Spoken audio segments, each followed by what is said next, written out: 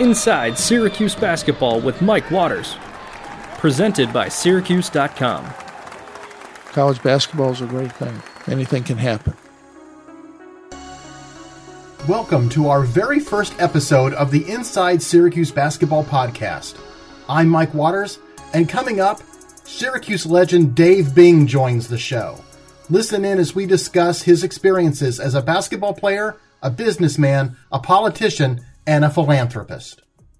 Mr. Dave Bing. Dave, how are you? I am great, Mike. Good to talk to you. Well, I've been looking forward to this because, I look forward to talking to you anytime, actually.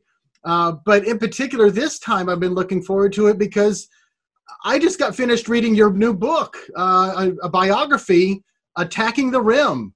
What made you decide to write a book?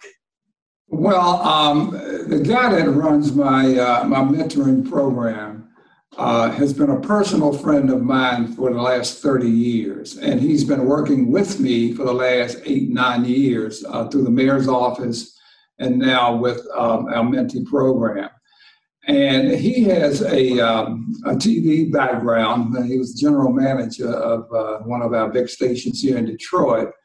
And so he was saying to me, now that we've worked together for so long, I've gotten to know you quite well. And you've had a hell of a history here. Why don't you write a book? And it's something that I never thought about doing, to be very honest with you. So I thought about it for a while. And he said, you got one hell of a story to tell. So think about it, and maybe we should go forward with it. So he introduced me to 2 or 3 different writers, and we picked one. And this was back in January, February of this year. Okay. And so we started the process way back when. And it was an interesting thing for me to do because I had to go back and rethink and remember all the way back to childhood, which is a long time ago. and try to bring it, current. So there are a lot of things, obviously, that's happened in my life that's somewhat unique, especially with, 3 or 4 different careers that I've been involved in. So we started that process, and we finished it a little over 6 weeks ago. And the publisher said, we need to get this done. So let's get it out before Thanksgiving. And so here we are. Well, like I said, I got an early copy of it, and I've read it already from, cover to cover. It's absolutely fantastic. I've written a number of stories on you over the years, and I'm reading this book going, he's been holding out on me. Well, there's some things that, I don't think I forgot them, but at the same token, if somebody didn't pique my interest with a question, then there was no reason to talk about it. Yes, I do. I blame myself for not answering some of these questions. Now, because if we could, some of the stories that I'm interested in, first of all, your childhood in Washington, D.C.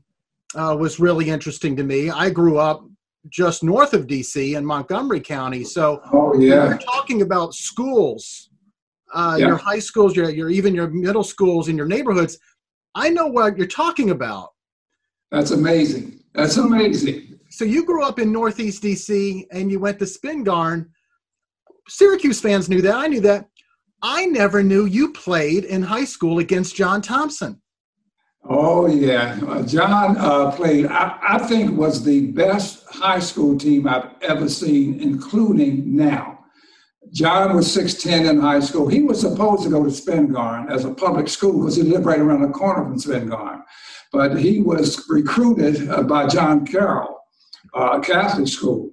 And so he wound up going to John Carroll at 6'10".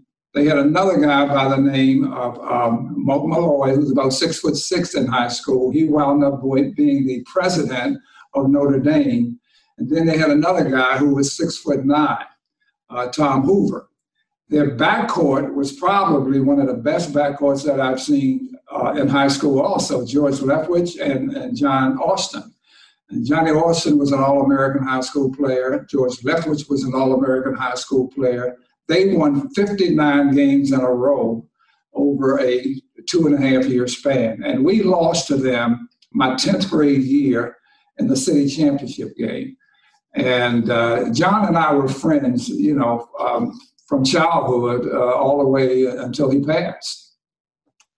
That's amazing. And of course, when you grow up in the city, no matter which city it is, you don't just play basketball at school and on your high school team, you play in the playground. You tell a story in the book about a young man that you play. Well, actually, he was about, 3 or 4 years older than you, and you played playground basketball with him, and years down the road, that playground ends up being renamed for him. I don't want to spoil it. I want you to tell the story about who this guy is. Yeah. It was Marvin Gaye. And Marvin and I, we grew up in the same area, just a couple of blocks from each other. Marvin at that time lived in the projects, and the recreation center was between where I lived and where the projects were, where Marvin lived. And Marvin would come down to the rec center, and he'd watch, and every once in a while he would play, but he was not a really good player. But he'd be on the sidelines, and a lot of times he would be singing with a few guys, and we never paid much attention to him back then.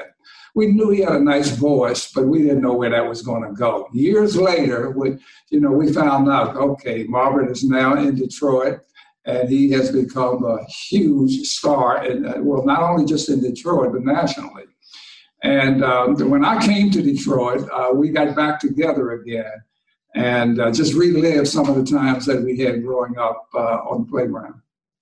That is so amazing that two kids growing up in Washington, D.C. both become Detroit legends. Yeah, and then the basketball playground ends up being named after the singer. Yeah, that's amazing. Some people would say, what happened? What did you do that they didn't name the basketball playground after you when they did it for Marvin? Well, I don't argue with that. Marvin was a really good guy, and no issues with that at all. No, you can't take issue with that. Absolutely. Now, of course, you're going to go from DC to Syracuse. Syracuse fans, obviously, it's a Syracuse podcast. And I think one of the overarching stories of your career is the fact that you played with a left eye that had been severely damaged when you were a kid. And I never knew exactly how it was damaged. I thought you were playing around it. But in the book, you truly explain just how that happened. And it involves a hobby horse. Yep. As a kid growing up poor, you didn't have all of the nice toys to play with. You had to make do. And so I nailed 2 pieces of wood together, and it was my hobby horse. And as a kid growing up at 5 years old, back then you watch TV and you see all the cowboy stories and what have you. And so I was a cowboy on my hobby horse. And I tripped over a crack in a sidewalk, and the nail wasn't always in the 2 pieces of wood. And just ironically, I fell and my eye hit the nail. And I thought it was just a bruise. My mother thought it was just a bruise and hoped that it was a bruise because we didn't have insurance or anything for me to go to the hospital. So we thought it was going to heal, and it never did. And so I have blurred vision in that left eye all my life, even to today. And that's amazing that despite that vision issue, that you achieved everything you did in basketball. And yet you say in the book that you actually liked baseball. You were a big Brooklyn Dodgers fan. And if it hadn't been for the eye injury, you might have continued playing baseball. Yeah, I played baseball from the age of 11, even until I got in high school. I played baseball all the way through high school. But as a right-handed hitter, your left eye is your lead eye as a right-handed hitter. And I just really couldn't pick up the ball coming out of the pitcher's hand as we continued to play against guys who were better and better. So at the age of 13 or so, I really started playing basketball. And basketball was the sport in Washington, D.C. And so even though I continued to play baseball, basketball became my favorite.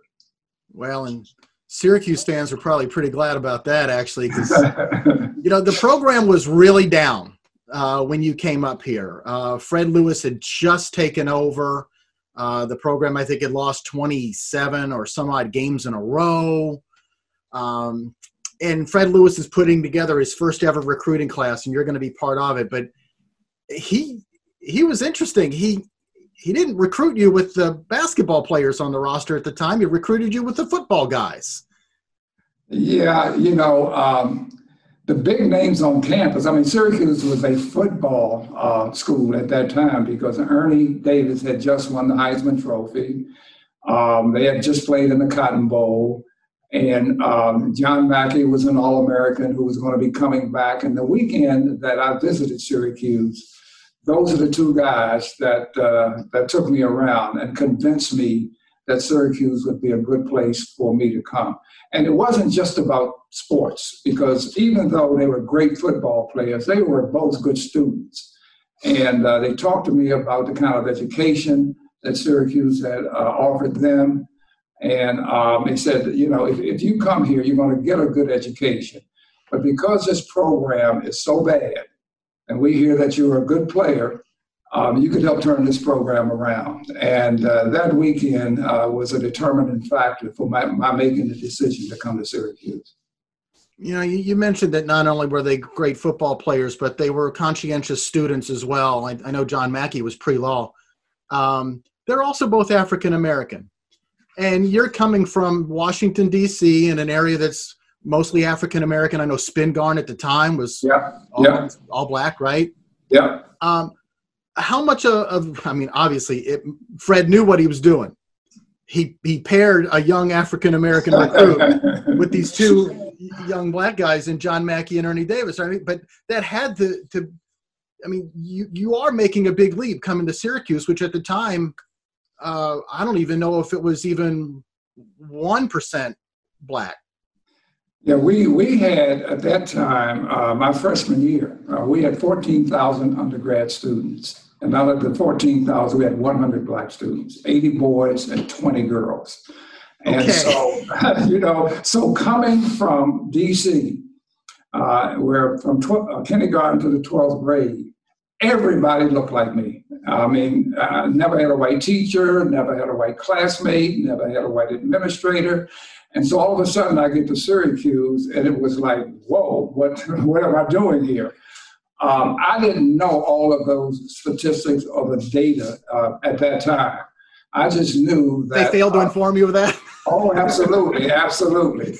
And they were smart. They didn't bring me up until May, and the weather had changed. So you got, all of the girls and what have you out on the quad, and, everybody's dressed a certain way or not dressed.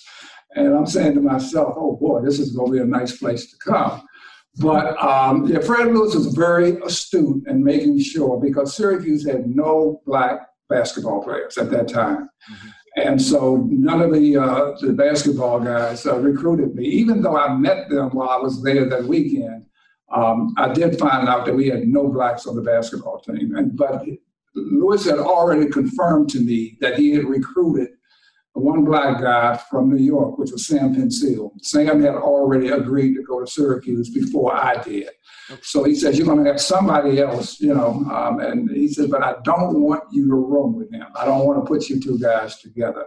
And that was another smart move, because I don't think I would have gotten exposed to a different kind of world and a different person had not Fred Lewis made that decision. So I run with Frank Nicoletti my freshman year, and then Jim Boeheim my sophomore and junior year. And I would tell you that those two guys that I run with are still two of my best friends. You mentioned that you and Frank Nicoletti remain friends to this day. And of course, everybody up here knows about you and Jim remaining close to this day. But you mentioned Sam Pensil.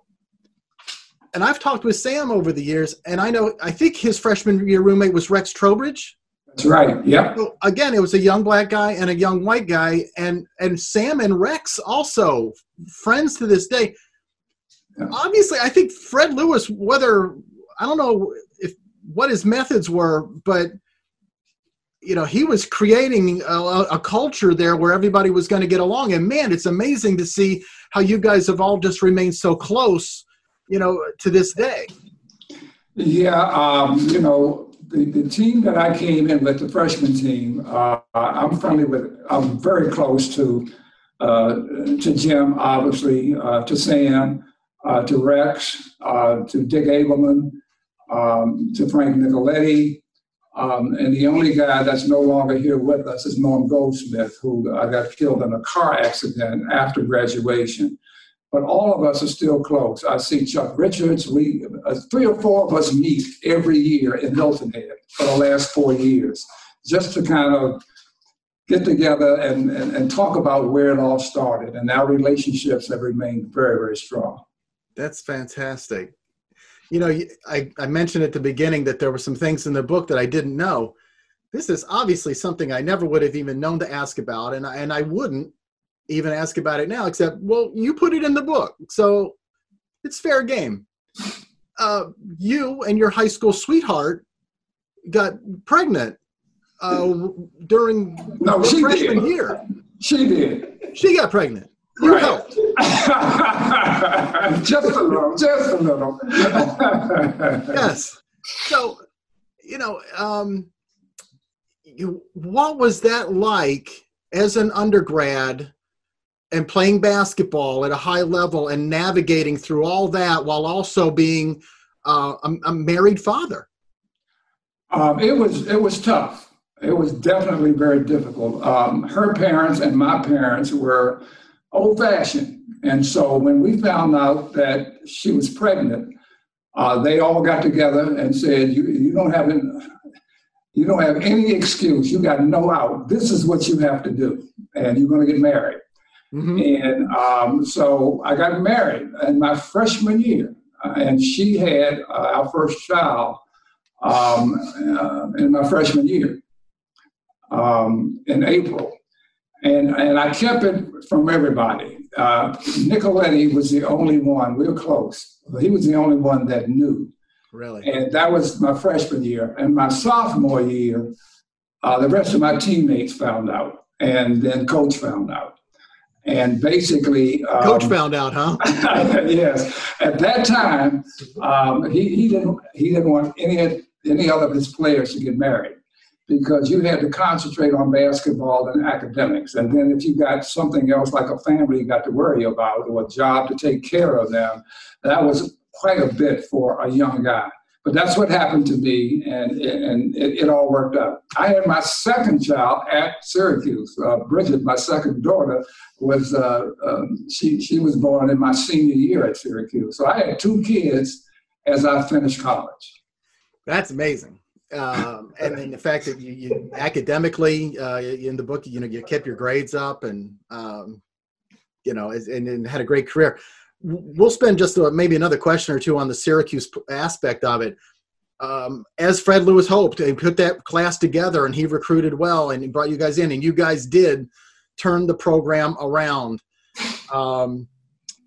Is there anything that stands out over your career, especially either whether it was your sophomore, junior, or senior year, that was a moment when you guys knew that you were going to be able to do everything Fred Lewis hoped?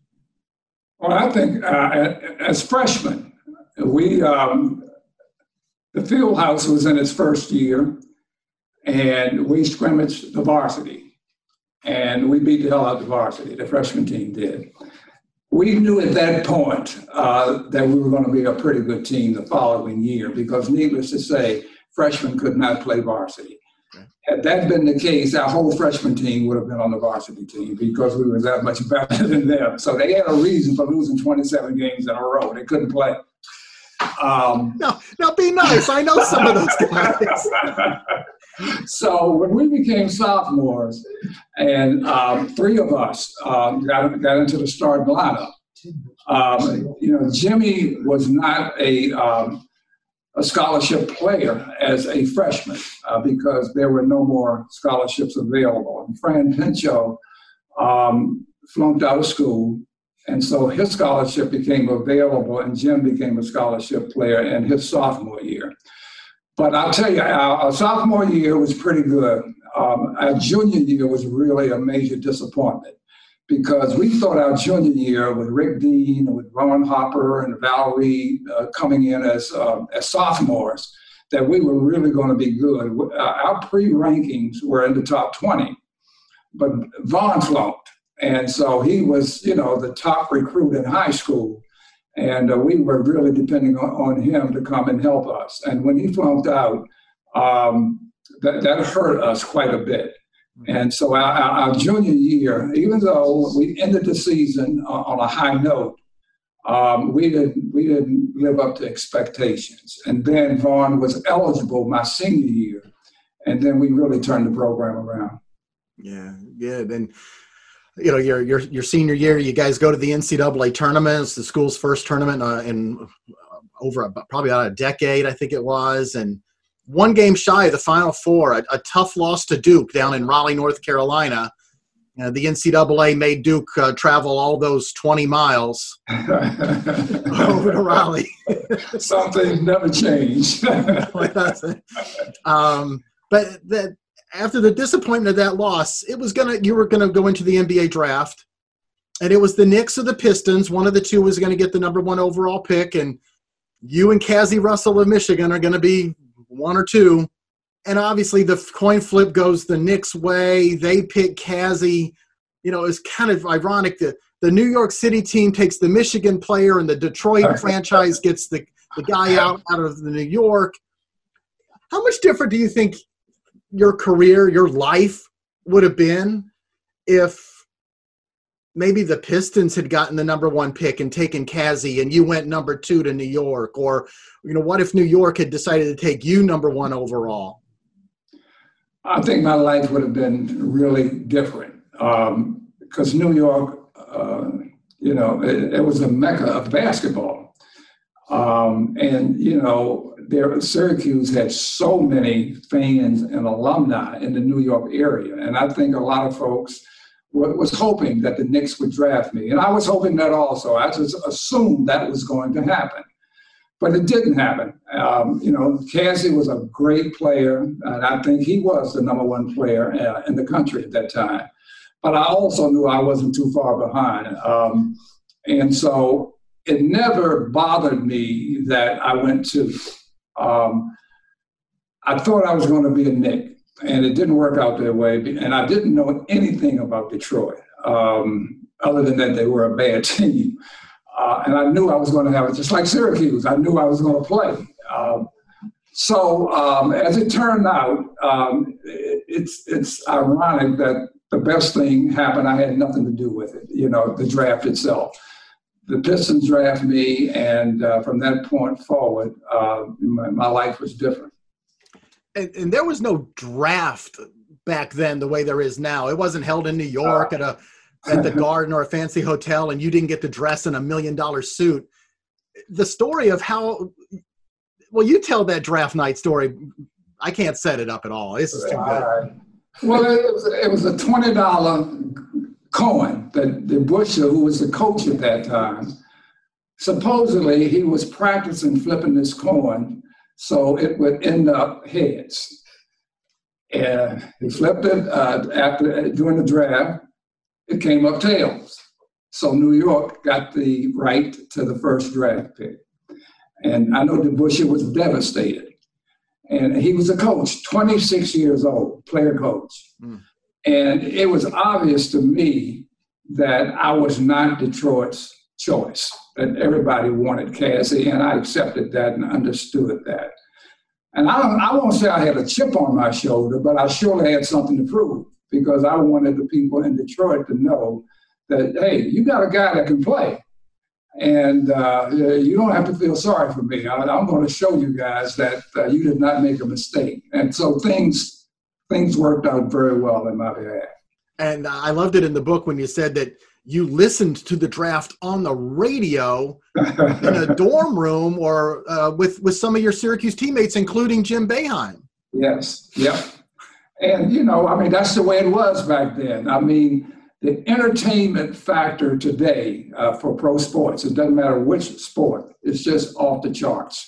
Even today, our young kids who are sports advocates, they can turn on the TV any day, any time of the day, and they're going to see great players in whatever sport that they like. Mm-hmm. Back then, you were lucky if you got on TV once a month. Even at the pro level, because the game was just changing, and the top franchises were the Lakers, the Knicks, and the Celtics. And if you didn't play one of those teams, you'd never get seen on TV. And so that's just the way it was, and you had to accept it and live with it. So there were some struggling years there with the Pistons, but obviously Detroit's going to become like a home for you. Even though you get traded and you're going to bounce around, at the end of your career, the significant portion of your career is with the Pistons, and Detroit becomes home. But I was always, wondering what it would be like back in those days, late 60s, early 70s, with some of the civil unrest, the Vietnam War's going on as well, civil rights, what it was like to be a black athlete in a major city like Detroit. Detroit, like Washington, D.C., was a predominantly African-American city. But the difference was that D.C. was a white-collar town because of politics, government. Mm-hmm. Detroit was just the opposite, a blue-collar town because of the automotive industry. But after a short period of time, when people had a chance, number one, to see me play, everybody changed their minds pretty quick and says, you know what, we did get the right guy. But as you talk about the tumultuous times in the late 60s, early 70s, it was very difficult, no doubt about it. And I was exposed to some things as a black athlete in a city like Detroit. The politicians, the business people, everybody was coming to you to get your opinion, to make sure you got engaged, you got involved, et cetera, et cetera. So even though it were tough times for the country, Detroit itself welcomed me with open arms back then. And they, I think, respected my work ethic. I think they respected what I tried to do in the community in terms of not trying to have a big head and trying to help as many people as I could. I was totally engaged in the city, and I enjoyed those years. I'll be very honest with you, because I made a lot of friends. So you didn't play your entire career in Detroit. As we said, you go to Washington, you play with the Bullets. There was a short stint with the Celtics. Why, after your career is over, did you decide to either go back or remain in Detroit? I remained, even though I was traded. My first 9 years was Detroit. I made so many friends in Detroit and fell in love with the city. Even when I got traded, I had a no trade clause in my contract. And so when the Pistons came to me and said, we think that, we'd like to trade you. We know you have a no trade contract or clause in your contract. And so we've got options right now. And you've got options. We've talked to the Lakers, we've talked to the Celtics, and we've talked to the Bullets. And, which team do you think you want to go to? And I said, well, I think the Bullets. And that was my home where I grew up. And the Bullets had just lost in the championship series to the Golden State Warriors. So they had a good team. Mm-hmm. They had Elvin Hayes, they had Wes Unseld, they had Phil Chenier, they had Mike Rick. They had a pretty good team. So my feeling was, okay, that's a pretty good situation for me to go in. I can't go there and be the same star that I was in Detroit because they've got so many good players already. So I've got to figure out how I fit in. And, I knew Wes well. I knew, I didn't know Shania very well at that time, but I knew E. We were friends. And so it was not a tough thing for me to do. The toughest thing was that when I was traded, it was like in August. And so I didn't have time to move my family. I had 3 daughters, and I didn't have time to move my family to Washington. So all of a sudden at 32 years old, I'm kind of by myself for the first time in my adult life. So my parents wanted me to move back in the home with them. At 32, I'm saying, "Oh, wait a minute, I don't think that's a good idea." So I got an apartment in Washington, and my family stayed in Detroit. So that first year, I was fortunate that Casey Jones was the coach. And Casey was a good guy, not a good coach, but a good guy. So it was an easy transition for me. And so between Casey and those teammates and being back with the people that I grew up with, that first year, even though my family wasn't there, wasn't all that tough on me. The second year, my family moved down. I moved everybody down to D.C., but I kept my home in Detroit because I had already made up my mind that Detroit was going to be home, not moving back to D.C. You know, your post-playing career is probably even more successful or more amazing than your playing career. It's you start your company, and I think I read in the book you start with 4 employees, and over the years, yeah, right, 4 employees you started with, and over the years it expands to 1,400. Yes, yeah. So we had a company that was an automotive supplier, and we had a tremendous growth over 28 years, both in terms of revenue and in terms of people. I had 6 plants in the city of Detroit. The automotive industry was very good for minority-owned suppliers until probably the 07, 08 timeframe when the industry itself was suffering. And at that time, they were trying to stay alive themselves, and so they couldn't be as supportive for the supply base as they had been prior to that time. But Detroit itself was a city that was also very supportive of minority entrepreneurs. And we had the first African-American mayor, Coleman Young, very progressive in his thinking. And good things were happening in the city until the downturn, because this area was so dependent upon the automotive industry, where you had people without a high school education making middle-class incomes. You know, people were making $70,000, $80,000 in the plant without a high school education. And when the downturn happened, a lot of those people obviously were no longer had a job and were out looking for a job without the skill set and the education that was necessary to move into another area. So you've been a successful businessman there for almost 2 decades at that time. You mentioned the downturn in about 07, 2008. It's about a year or 2 after that where somebody convinces you, a lifelong businessman, that you're needed in politics, and you run for mayor of Detroit. How in the world did anybody convince you to go there at that time, especially, and run for mayor? Oh, it wasn't easy. It wasn't an easy decision for me. I mean, it's not something that I wanted to do, but the former mayor before me was Kwame Kilpatrick, a young man with just unbelievable potential. I supported him for his 2 terms that he ran. He was good at what he did. I knew his mother and father, who were both in politics. I knew them very well. They were my age, and we grew up here together. But a lot of negative things started to happen and come out in the media about what was happening with Kilpatrick.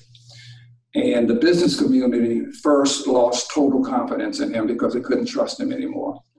and they needed somebody in the mayor's office that they could work with, they could trust, bring the dignity back to the office of the mayor.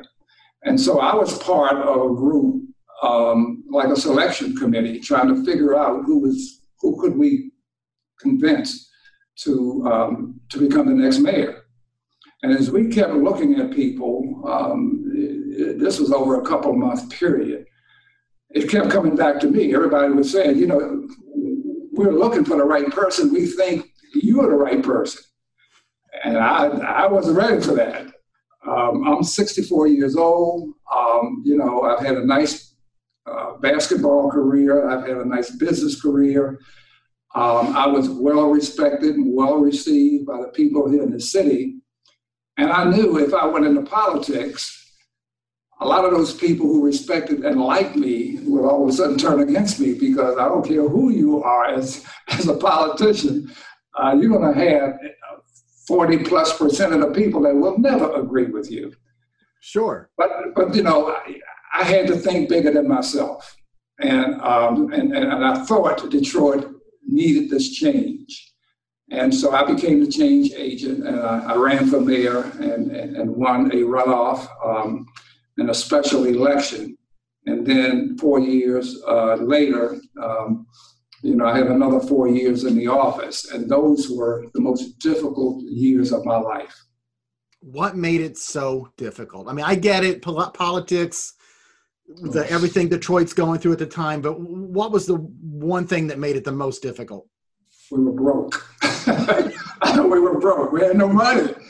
And so all of a sudden you got, you know, 700, 800,000 people, because Detroit was losing its population. We went from 1.5 million when I first got here.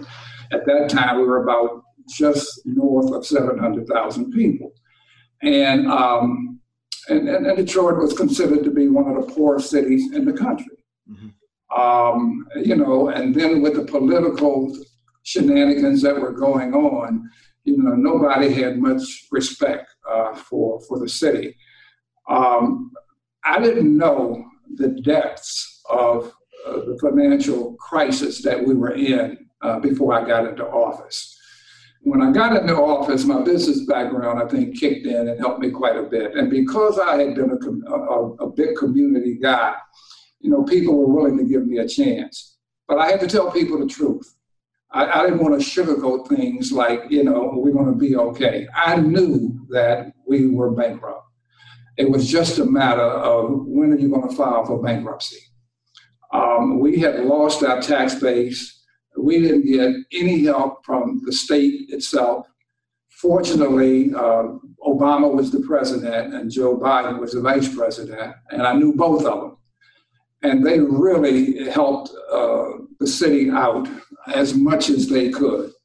So between the Department of Transportation, between HUD, between Department of Education, all of those secretaries were very, very supportive of Detroit. But they couldn't get us enough money to get out of the debt that we were in. We were $18 billion in debt and long-term liabilities. And we didn't have a tax base, we didn't have a revenue base to do anything. So all of a sudden, people are demanding the trash be picked up, the garbage be picked up, the lights be turned on, the buses will run on time, the police department, the fire, you name it. And we didn't have enough money to run any of our departments efficiently. Fortunately, I knew all of the business leaders, and early on, I went to them, and when they asked me what could they do to help, I told them exactly what we needed. And none of them could give me the money that was necessary to turn the city around, but they were very supportive between the business community and our foundations, the nonprofits. Okay. They both came to the table in a big way and helped us stave off bankruptcy for the first 3 years. But that's when the governor made the decision to bring in an outside person, if you will, a manager, emergency manager.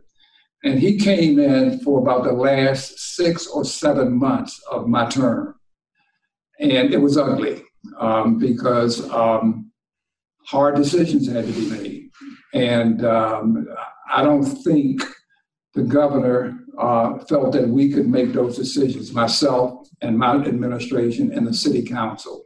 So he brought in this emergency manager who I think did a good job. I worked with him. All the power was transferred from the mayor to the emergency manager. And most people thought, oh, this is going to be ugly, this is not going to go well. But I said, there's no sense in me fighting this guy. He's going to get the support that I didn't get from the state. So I may as well get to know him as best I can, work with him. And he came to me and said, I don't know the city. You run the city. I've got to take the city through bankruptcy. Wow. And so he said, that's something that you don't want to do. So let me do that because I don't live here.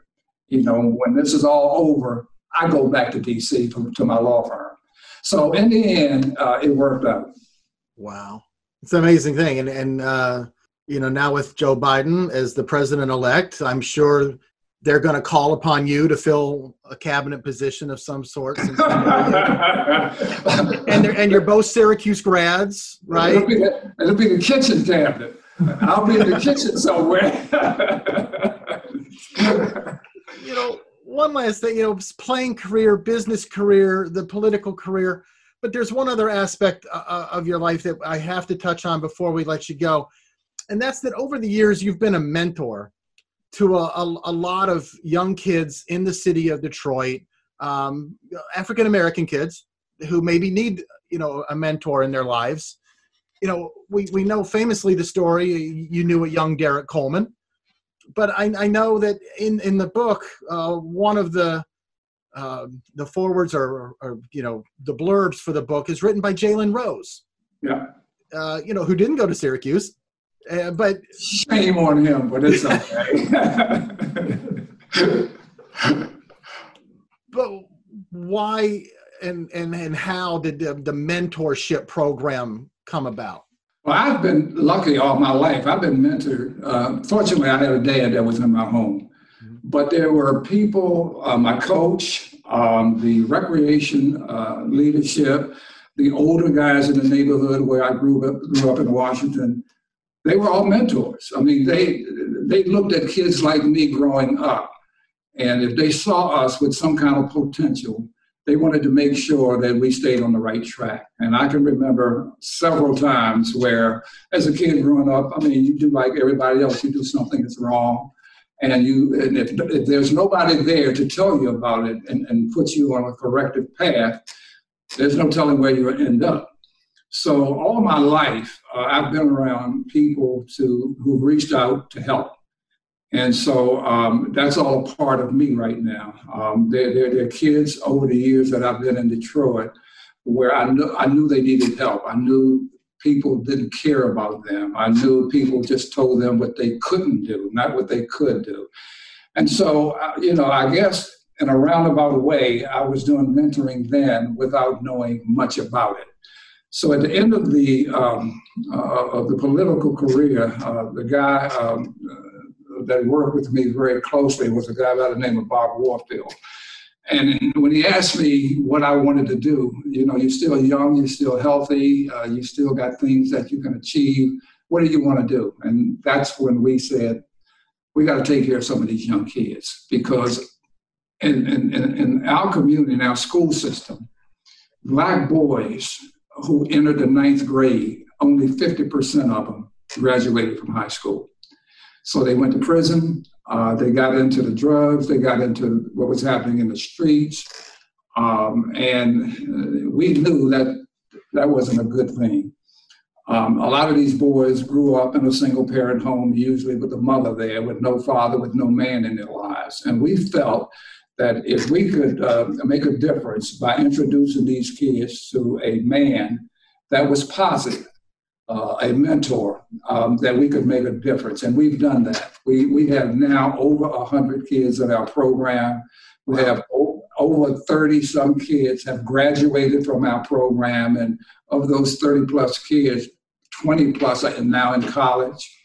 And they will come back and be useful citizens here in the city of Detroit. So, people would say, well, those are not big numbers. But when you multiply those numbers by the people that they're going to touch, we know that we're doing something that's right. And the hardest thing for us is to get enough Black men to step up and be a mentor to these young boys. And we've been very fortunate because I've been here a long time, know a lot of people. People know me pretty well. They know my heart's in the right place. And so they come to the table to help out. And that's what we've got to continue to do. And this is probably the most gratifying career that I'm having, to be very honest with you. I know I'm making a difference. Well, that says something, given how successful you've been in every other career throughout your life. This has been a great conversation with you. I appreciate your time. Everybody listening to the podcast, I encourage you to go out and find Dave's book. It's Dave Bing, Attacking the Rim. It's a great read. And believe me, we didn't give away anywhere near all the stories that are in the book. There's a lot more out there. Poker games with the four tops, another eye injury in your pro career.